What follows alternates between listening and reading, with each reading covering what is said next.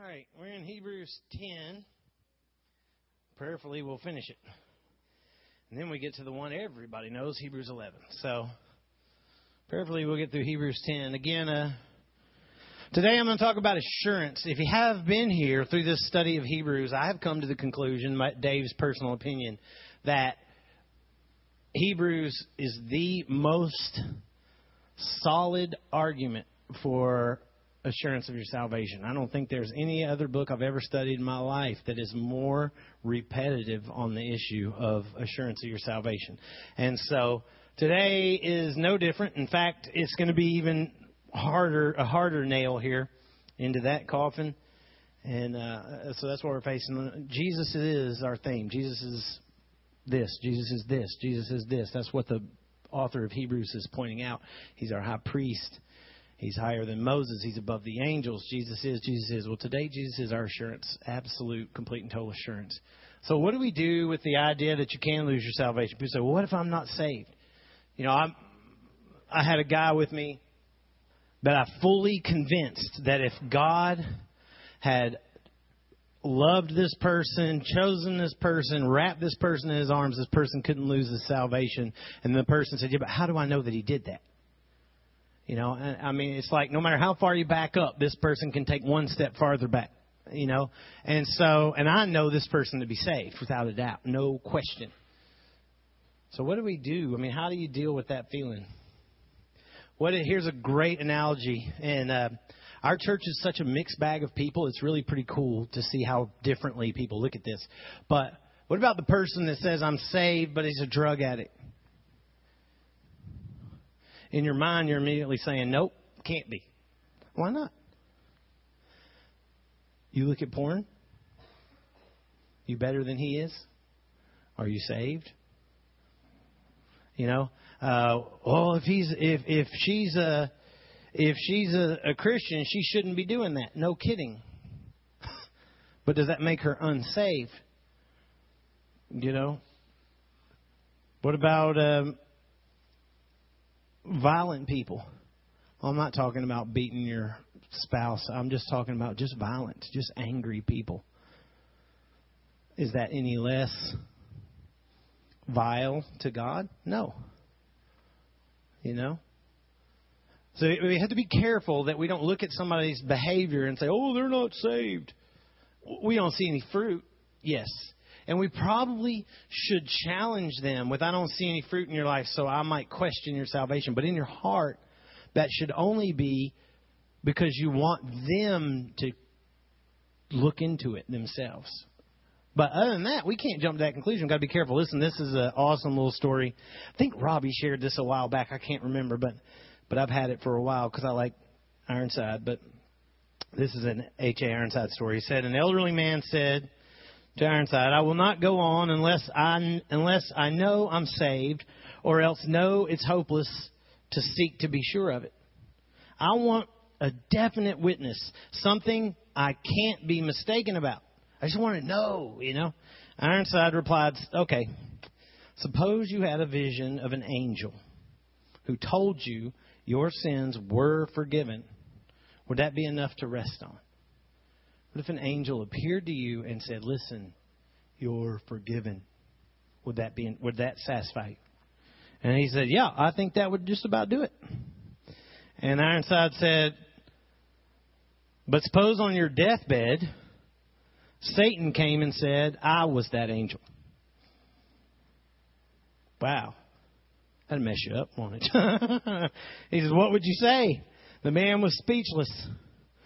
Ironside then told him that God has given us something more dependable than the voice of an angel. He has given His Son, who died for our sins and has testified in His own word that if we trust Him, all our sins are gone. Ironside read 1 John 5:13, said, you may know that you have eternal life, which is a great verse. Then he said, is that not enough to rest on? It's a good point, that you may know you have eternal life. If the Bible tells you, if John, who wrote a chunk of the New Testament, okay, I know we give Paul tons of credit. John wrote a lot of it. If John said, he actually said it in a couple of his writings, that you may know that you have eternal life. How can there be any way to say, well, maybe I do, I'm not sure, as long as I don't mess up, as long as I blah, blah, blah, blah. That can't be possible. There has to be that I know. And what H.A. Ironside would say is he can't do much better than he wrote it down. Came himself, bled, sealed it in his own blood, and then wrote it down. So anyway, let's dig into it. Go to Hebrews 10. Hebrews 10, verse 19. And again, if you haven't been part of all this, we've been stacking and stacking and stacking for weeks. So you can go back and listen to the podcast. It's Dave. You look up David Wiley in iTunes or go to sermon.net and search David Wiley or /David Wiley and you'll get it. Okay, verse 19. Therefore, brothers. So who's he talking to in this moment? Christians, believers, at least. We know for a fact, we talked about this before, he's addressing believing Jewish people, Hebrews, believing Hebrews. Why? What are they trying to do? What are these believing Hebrews or unbelieving Hebrews? There's a mixed bag that he's talking to. What are they trying to do? Why is he writing the book? Yeah, they're trying to keep the temple worship and all the Judaic sacraments and all these things, trying to go back to temple worship. And there are people among them that are not saved but are playing the game. And he's trying to keep those people from leading everybody back into all this. Modern day translation, works-based salvation. Which, funny enough, most of the denominations, let's call them that, some I wouldn't even call Christian, but those that teach that a works-based salvation are the same ones that teach you can lose it, which is no surprise. So therefore, brothers, since we have confidence, underline it, circle it, square it, star it, highlight it, since we, what does it say? Have confidence. Not since we need to get confidence. Since we have confidence to do what? To enter the holy places. By the blood of Jesus. Now, we talked about this a lot. You're talking about the temple. You're talking about the place where nobody goes. Okay? He's saying not only can we go there, but we have confidence to go there by the blood of Jesus, by the new and living way. Underline the word living. How do you know you can have confidence that you can go? Because the person by whom you are going is alive. Alive.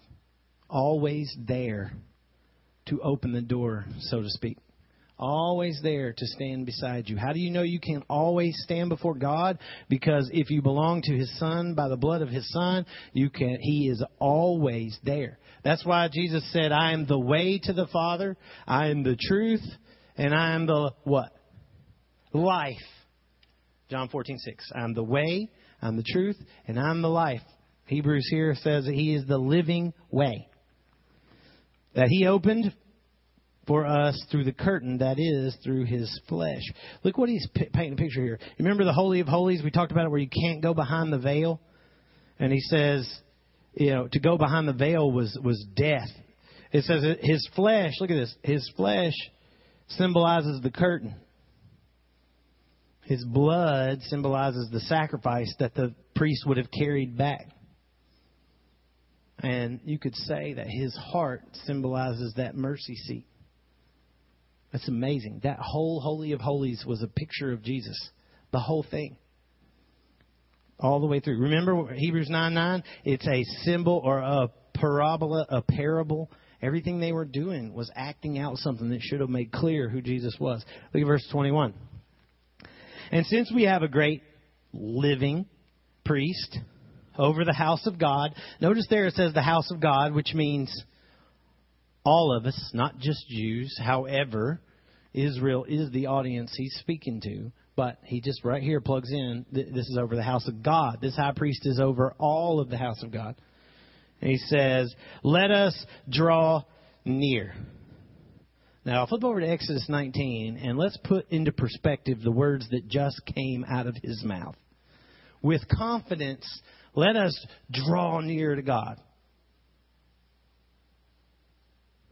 You're going to understand. See, this is why I like the Old Testament, because it puts me back into perspective. Because I really feel like in a lot of ways the church has just grown so apathetic to so many things. Some like prayer and all these things have just become, you have no idea how dramatic some of these things were to be said. I know I appreciate that I'm saying that standing here in a t-shirt and blue jeans and tennis shoes. But what I'm getting at is it's not a matter of, super holiness ties and slacks and bow on your face and that's not what I'm talking about. I'm talking about respecting what has occurred so that when you do go to pray, or as Robbie talked about last week, which I love and completely agree with, that you go climb in your Father's lap and call him Abba, Daddy, Father. When you go do that what it took to make that possible is what I'm talking about. Look at Exodus 19. Look at this, verse 10. Keep in mind, draw near with confidence, okay? This is what the readers of this letter, the Hebrews letter, is hearing in their mind when he says draw near. Exodus 19:10. The Lord said to Moses, this is when they got to Mount Sinai, go to the people and consecrate them today and tomorrow and let them wash their garments. In other words, clean up, get spotless as you can get. And be ready for what? Tell me how they missed this. Watch this. Be ready for the what? The third day. Underline it. Be ready for the third day. For on the third day, the Lord will what? What does it say? Come down. How are they missing this? I'm telling you, he played it all out over and over and over and over and over. Okay? Be ready for the third day, for on the third day the Lord will come down on Mount Sinai. Look at this. In sight of all the people. That's exactly what Jesus did. Do you realize the same people group? Jesus walked the entire nation for 3 years. The same people group. On the third day in sight of all the people, and you shall set limits for the people around the mountain, saying, take care not to go up into the mountain or touch the edge of it. Whoever touches the mountain shall be put to death. No hand shall touch him. That's interesting that he calls the mountain a him here. But he shall be stoned or shot. Now, they didn't have guns, obviously, so we're talking about archers or slings. Whether beast or man, even an animal. Kill. If your cattle wanders over to the mountain, you got to kill it. He shall not live. When the trumpet sounds a long blast, then and then only they shall come up to the mountain. So Moses went down, because he's on the mountain. Now, how'd you like to be the one standing on that mountain when he's saying all that about it? So Moses went down from the mountain to the people and consecrated the people, and they washed their garments. And he said to the people, be ready for what? The third day. That's a great prophetic statement that Moses didn't even know he was saying. Be ready for the third day. Now, if you don't know what I'm talking about, you can go read any of the Gospels. Jesus rose on the third day. We're fixing to celebrate Easter. We're fixing to celebrate Easter. That's what. Be ready for the third day. Here it is in the Old Testament. So 16, verse 16. On the what? On the what? Morning of the third day. Man, it's Easter Sunday all day long right here. On the morning of the third day, there were thunders and lightning and a thick cloud on the mountain and a very loud trumpet blast, so that all the people in the camp trembled. Then Moses brought the people out of the camp to meet God, and they took their stand at the foot of the mountain. Now Mount Sinai was wrapped in smoke because the Lord had descended on it in fire. That is can you wrap your brain around that imagery? The smoke of it went up like the smoke of a kiln, and the whole mountain trembled greatly, violently shaking. And as the sound of the trumpet grew louder and louder, Moses spoke, and God answered him in thunder. You picture this now. These trumpets are blasting. A mountain is literally engulfed in fire and smoke. And then God speaks, and it's so loud it's like thunder shaking the ground. The mountain's already shaking. Not to mention they have barriers around it, because if you touch it, you're dead. Verse 20, then God came down on Mount Sinai to the top of the mountain. Look at that. He came down to the top of the mountain. Now, he's already there in smoke and fire. So who is it on top of the mountain? Full side note. And the Lord called Moses to the top of the mountain, and Moses went up. The Lord said to Moses, go down and warn the people, lest they break through to the Lord to look, and many of them perish. Also, let the priests who do come near, see here, even then the priests were invited to come near. Not all the way in, but near. That's why the priests did the business of the temple. Also, let the priests who come near the Lord consecrate themselves, lest the Lord break out against them. Consecrate means clean. And Moses said to the Lord, the people cannot come up to the Mount Sinai, for you yourself warned us, saying, set limits around the mountain and consecrate it. And the Lord said to him, go down and come up, bringing Aaron with you, but do not let the priests and the people break through to come up to the Lord, lest he break out against them. Again, look at the language. God is saying, don't let them come up to the Lord unless he breaks out against them. We either have a schizophrenic God or we have 3 in 1, which we do. I believe Moses is talking to, we'll call him Jesus even here. That's what I think. So Moses went down and told the people. Then Moses gets the 10 Commandments. Skip over to chapter 20. Let's skip over to verse 18. Moses gets the 10 Commandments. Watch how this ends.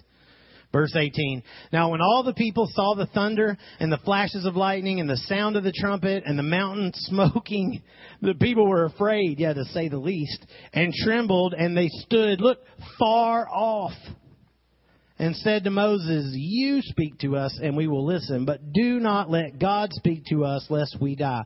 By the way, if you ever wonder why God doesn't speak to you, you might read this a few times and be thankful. Might just read it a couple times and be thankful. They heard his voice and they were terrified and said, please make it stop. Verse 20.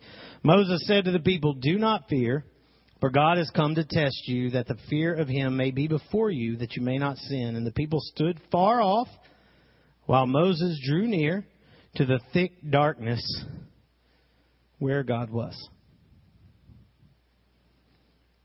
Now, you remember when we talked about the high priest and all of you go look at the Day of Atonement, Leviticus 16, and all that the priest had to go through. We talked about it last week, cleaning himself and purifying himself.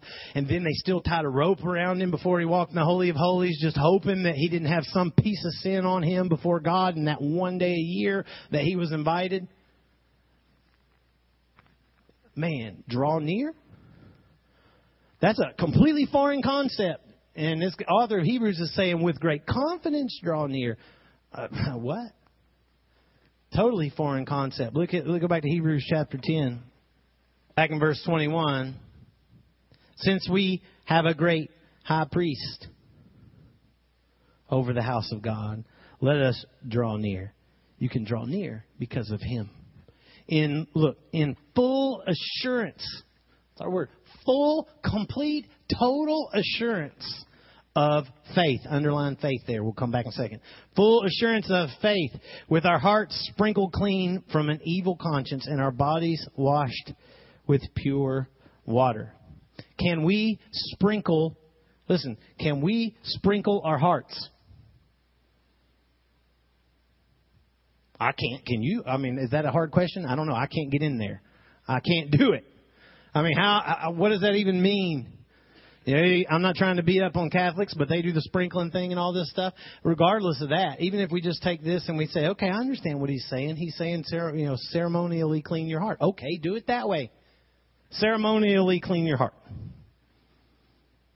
You can't do that. An evil conscience. Can you cleanse your conscience from evil? No. It can't be done.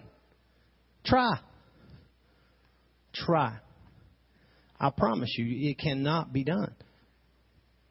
So how in the world are we supposed to do this? How is this supposed to happen? How can we come with full assurance of faith if we can't do these things? Because the high priest has, and he is living. Look at verse 23.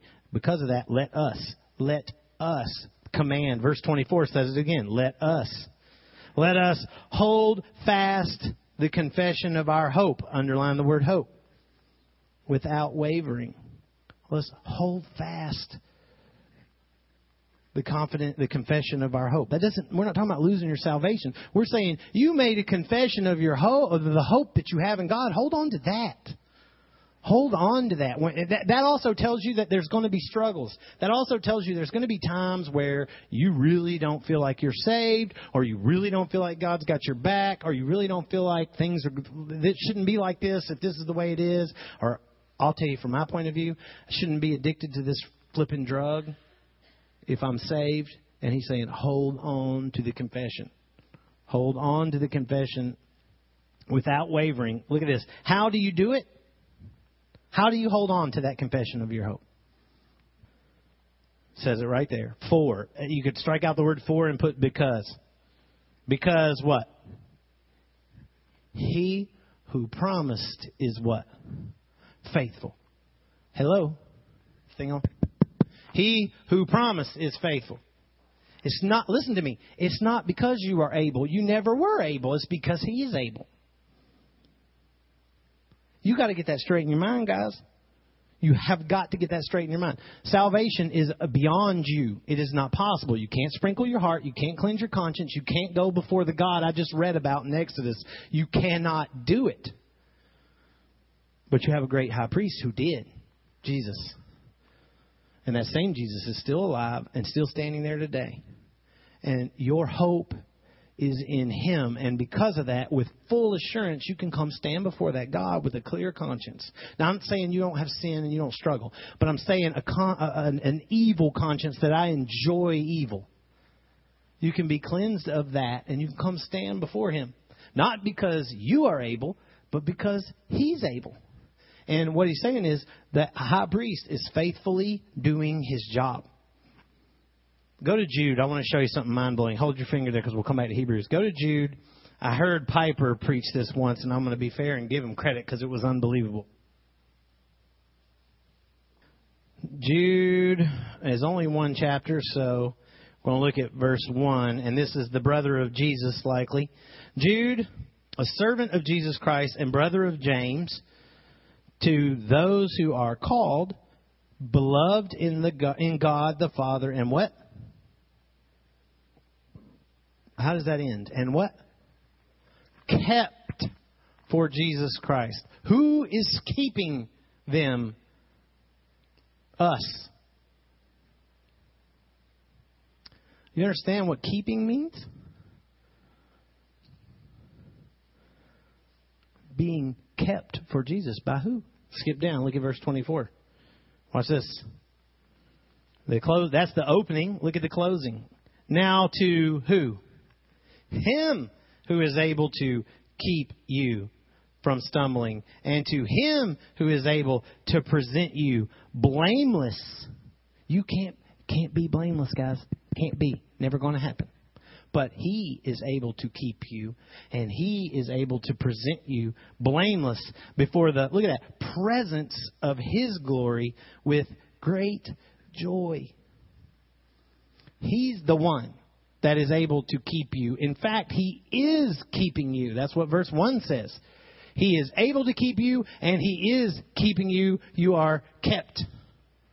There's nothing in here about what we do, our responsibility. None of that's in there. Now, here's the cool part about doxology, the way your little thing ends. Doxologies always have a statement, a profound statement, and then a reason for that profound statement. So look at it. Here's the profound statement. He's able to keep you from stumbling. He is able to present you blameless before the presence of His glory with great joy. Now, how is that? How is He able?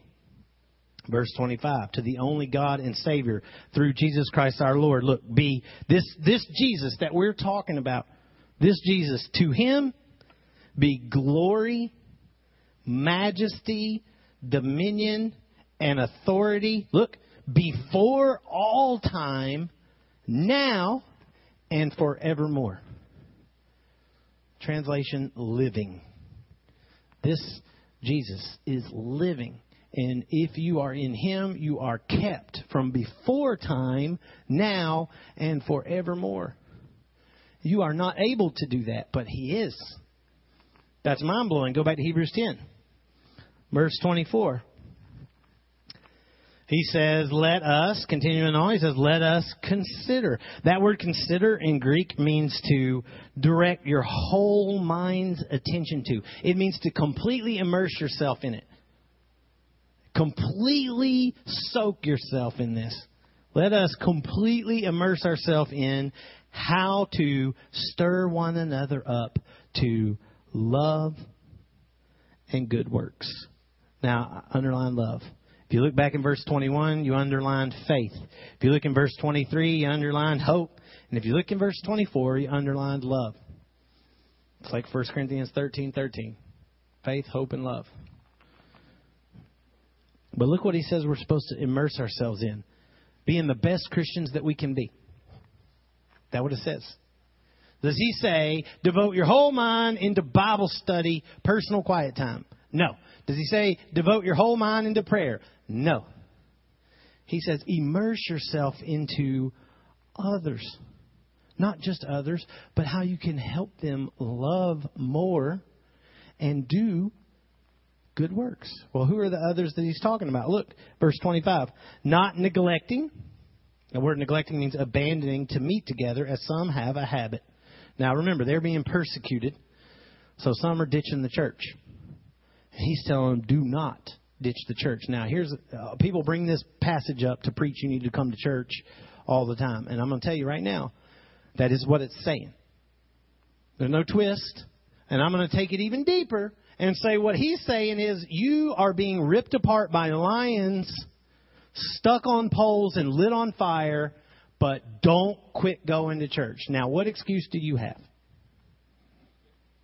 Well, I can watch it on TV at home. I don't need church. Oh, I'm sure he'd understand. I'm sure they'd understand. It must be in there somewhere. I ain't trying to hate, but I'm just saying. For a long time, I argued with this verse, and even when I was coming to church, I just argued with it because I was like, meeting together could be anything. That could be in a small group in a home, and it could be.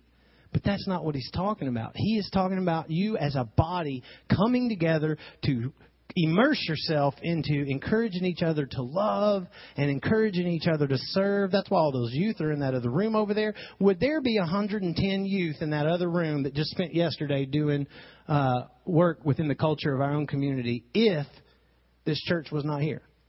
No. Well, they're going to be a little small group of 100 kids in somebody's home? It's not going to happen. What if all 100 of them and their parents watch TV every week? Is that going to happen? No. He says, don't give up on meeting. Don't abandon it. But encouraging one another, and all the more as you see the day drawing near. Now, raise your hand if that word day is capitalized in your translation. That's pretty interesting. That kind of caught me off guard. Not all translations are. And I was kind of curious why. And then when I started digging into it, it's a little bit freaky. What day do you think he's referring to? The coming of Christ. Yeah, and in essence, he is. He's referring to the coming of Christ. And you can go, I don't have time to go into it all now, but you can go to 2 Thessalonians 2, and you can read about the day drawing near. And that's talking about the return of Christ and when he's going to come and all these things. I'm not going into eschatology right now, but that kind of talk. But it's even more specific than that. Hold your finger there and go over to just hold your finger because you're coming right back. We'll go to 1 Corinthians 3 real quick. I'm going to show you something.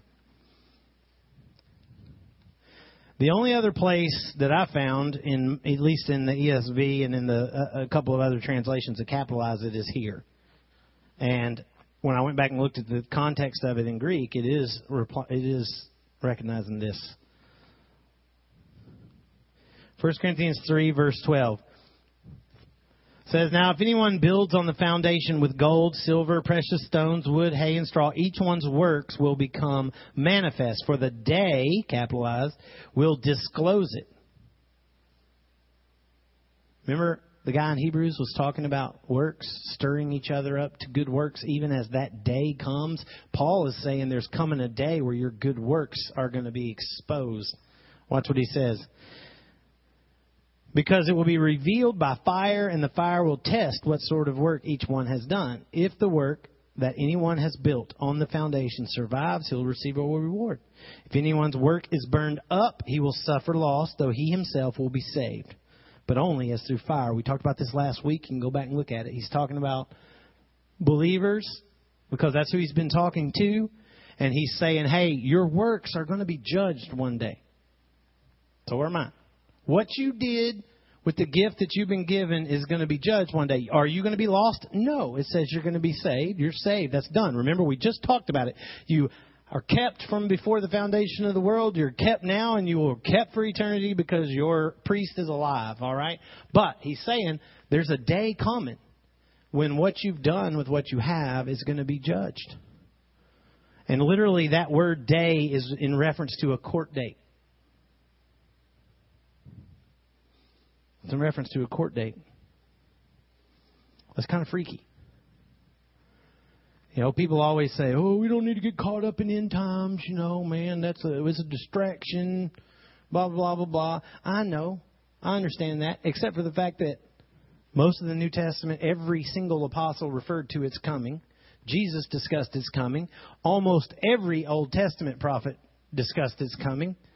It's been discussed throughout Scripture. Matter of fact, a little known fact, during the Babylonian exile, when Israel was exiled to Babylon, and they went to Babylon, and their own Scripture said there's coming a Messiah, the rabbis of the time said, hey, you know what? Let's not get caught up in all that. We don't know when that is. That's way off. We don't need to fool with that. And they started writing their commentaries, and they started writing out the Talmuds, Babylonian Talmuds, and all these commentaries on Scripture. They said, quit focusing on that. That's peripheral. We need to focus on the task at hand. We don't need to worry about that. And they were so good at doing that guess what? When he showed up, they missed him.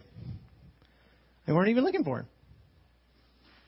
The ones that were looking for him were the ones that were still in that word, constantly watching for him to come, like a woman in the temple who saw a baby and knew it was him. So don't think that it's wrong to look. Now, Acts chapter 2 talks about when Jesus arose into the heavens, and the apostles are standing there looking up at the sky watching, and it says an angel appeared and said, what are you guys standing around here for? He told you what to do. Go do it. Now, that's true. We don't need to stand out here and stargaze and do nothing. But there's a beauty in looking forward to that day. So the question is, what's that day going to look like for you? You know, Paul said we should encourage each other with these words. That's what 1 Thessalonians 4 says. Paul says, encourage each other with the words that this day is coming. In Paul's mind, he was expecting a reward. In Paul's mind, and listen, I'm not talking about millions of dollars. It ain't that kind of reward. For me, and I'm not trying to be holy here. It's just a fact. I really come to a place where, for me, I just want to get a hug and say, man, you killed it. You did all, well, killed it may not be the right word, but you did awesome. You know, that's what I want. That's good enough for me, man. I mean it. That's good enough for me. But I want that reward of my Father being proud. That's what I want. I don't want to just get in the house. I want my dad to welcome me at the door and be proud. And I'm killing myself to that end. And I think that's what Paul did. And so Paul was looking forward to it. To him, Paul knew he was waiting at the door. You know what I mean? And so we're all going to face that door. And that's the question I'm putting out to you, is what's it going to look like? So back in Hebrews chapter 10.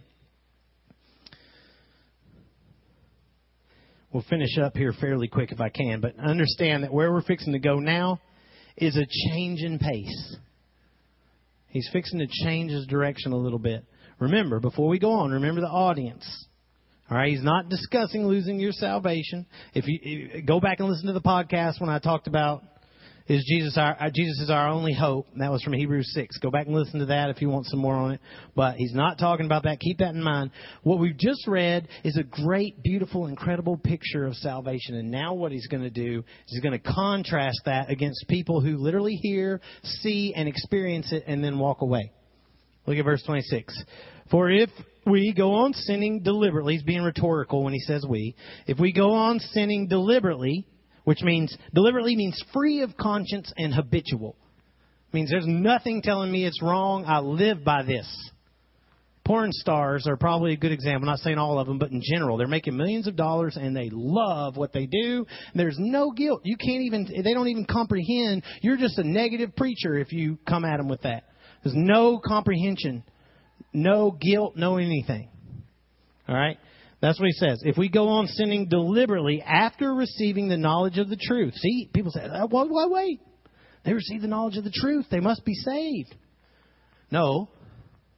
They just received the knowledge of the truth. Give me one great example of somebody that this happened with, that received the knowledge of the truth but went right on sinning. There's an incredible example in your Bible. Judas. Yeah, how about Judas? You don't get better than walking side by side with Jesus every step he takes for 3 years while he's on the earth. And yet he was the one that literally signed the warrant that put him on the cross.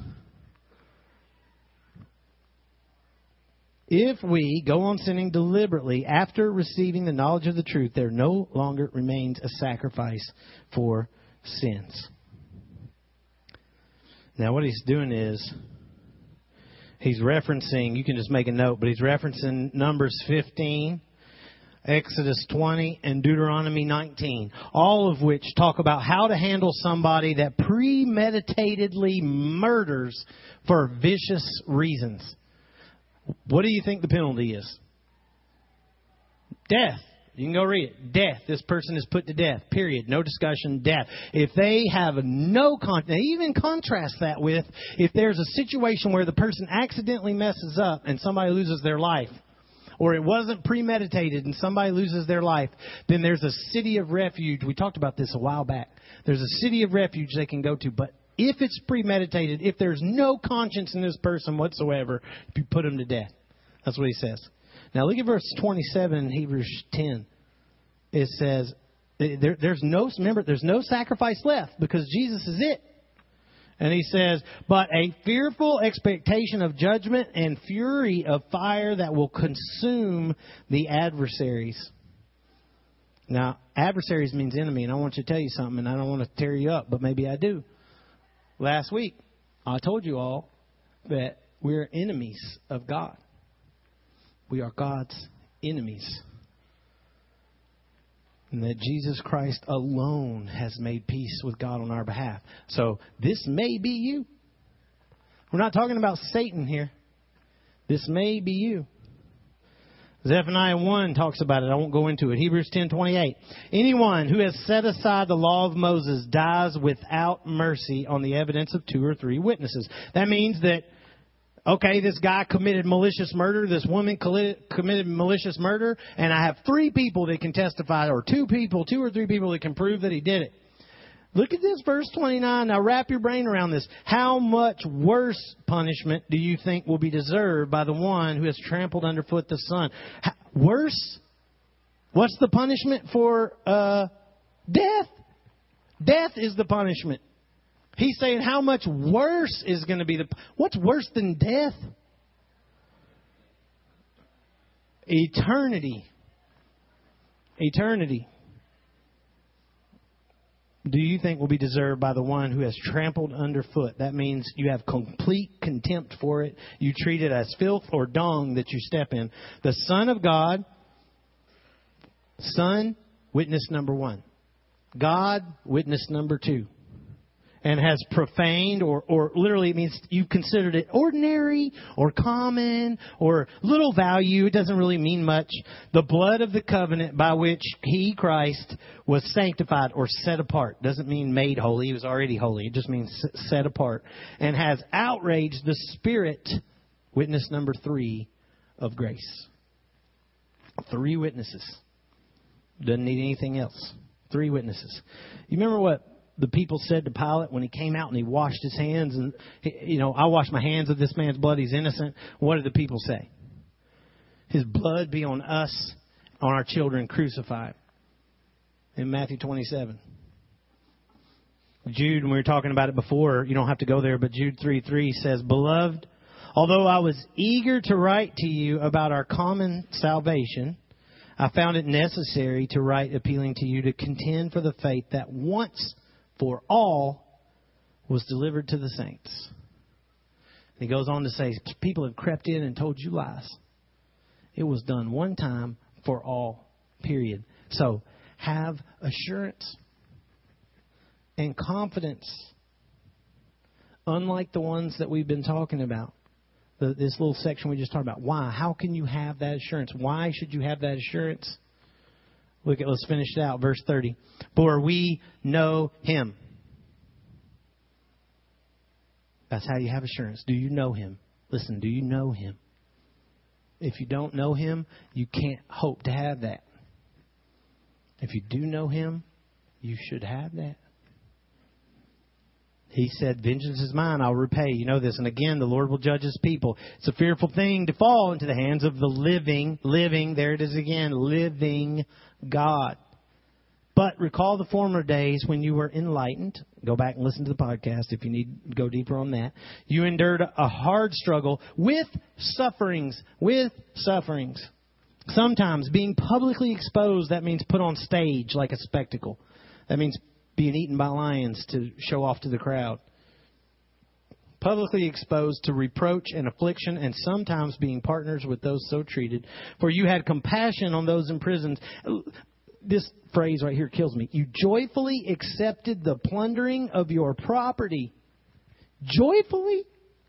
Somebody takes what you got and you're joyful about it. Why? How can you possibly be joyful about it?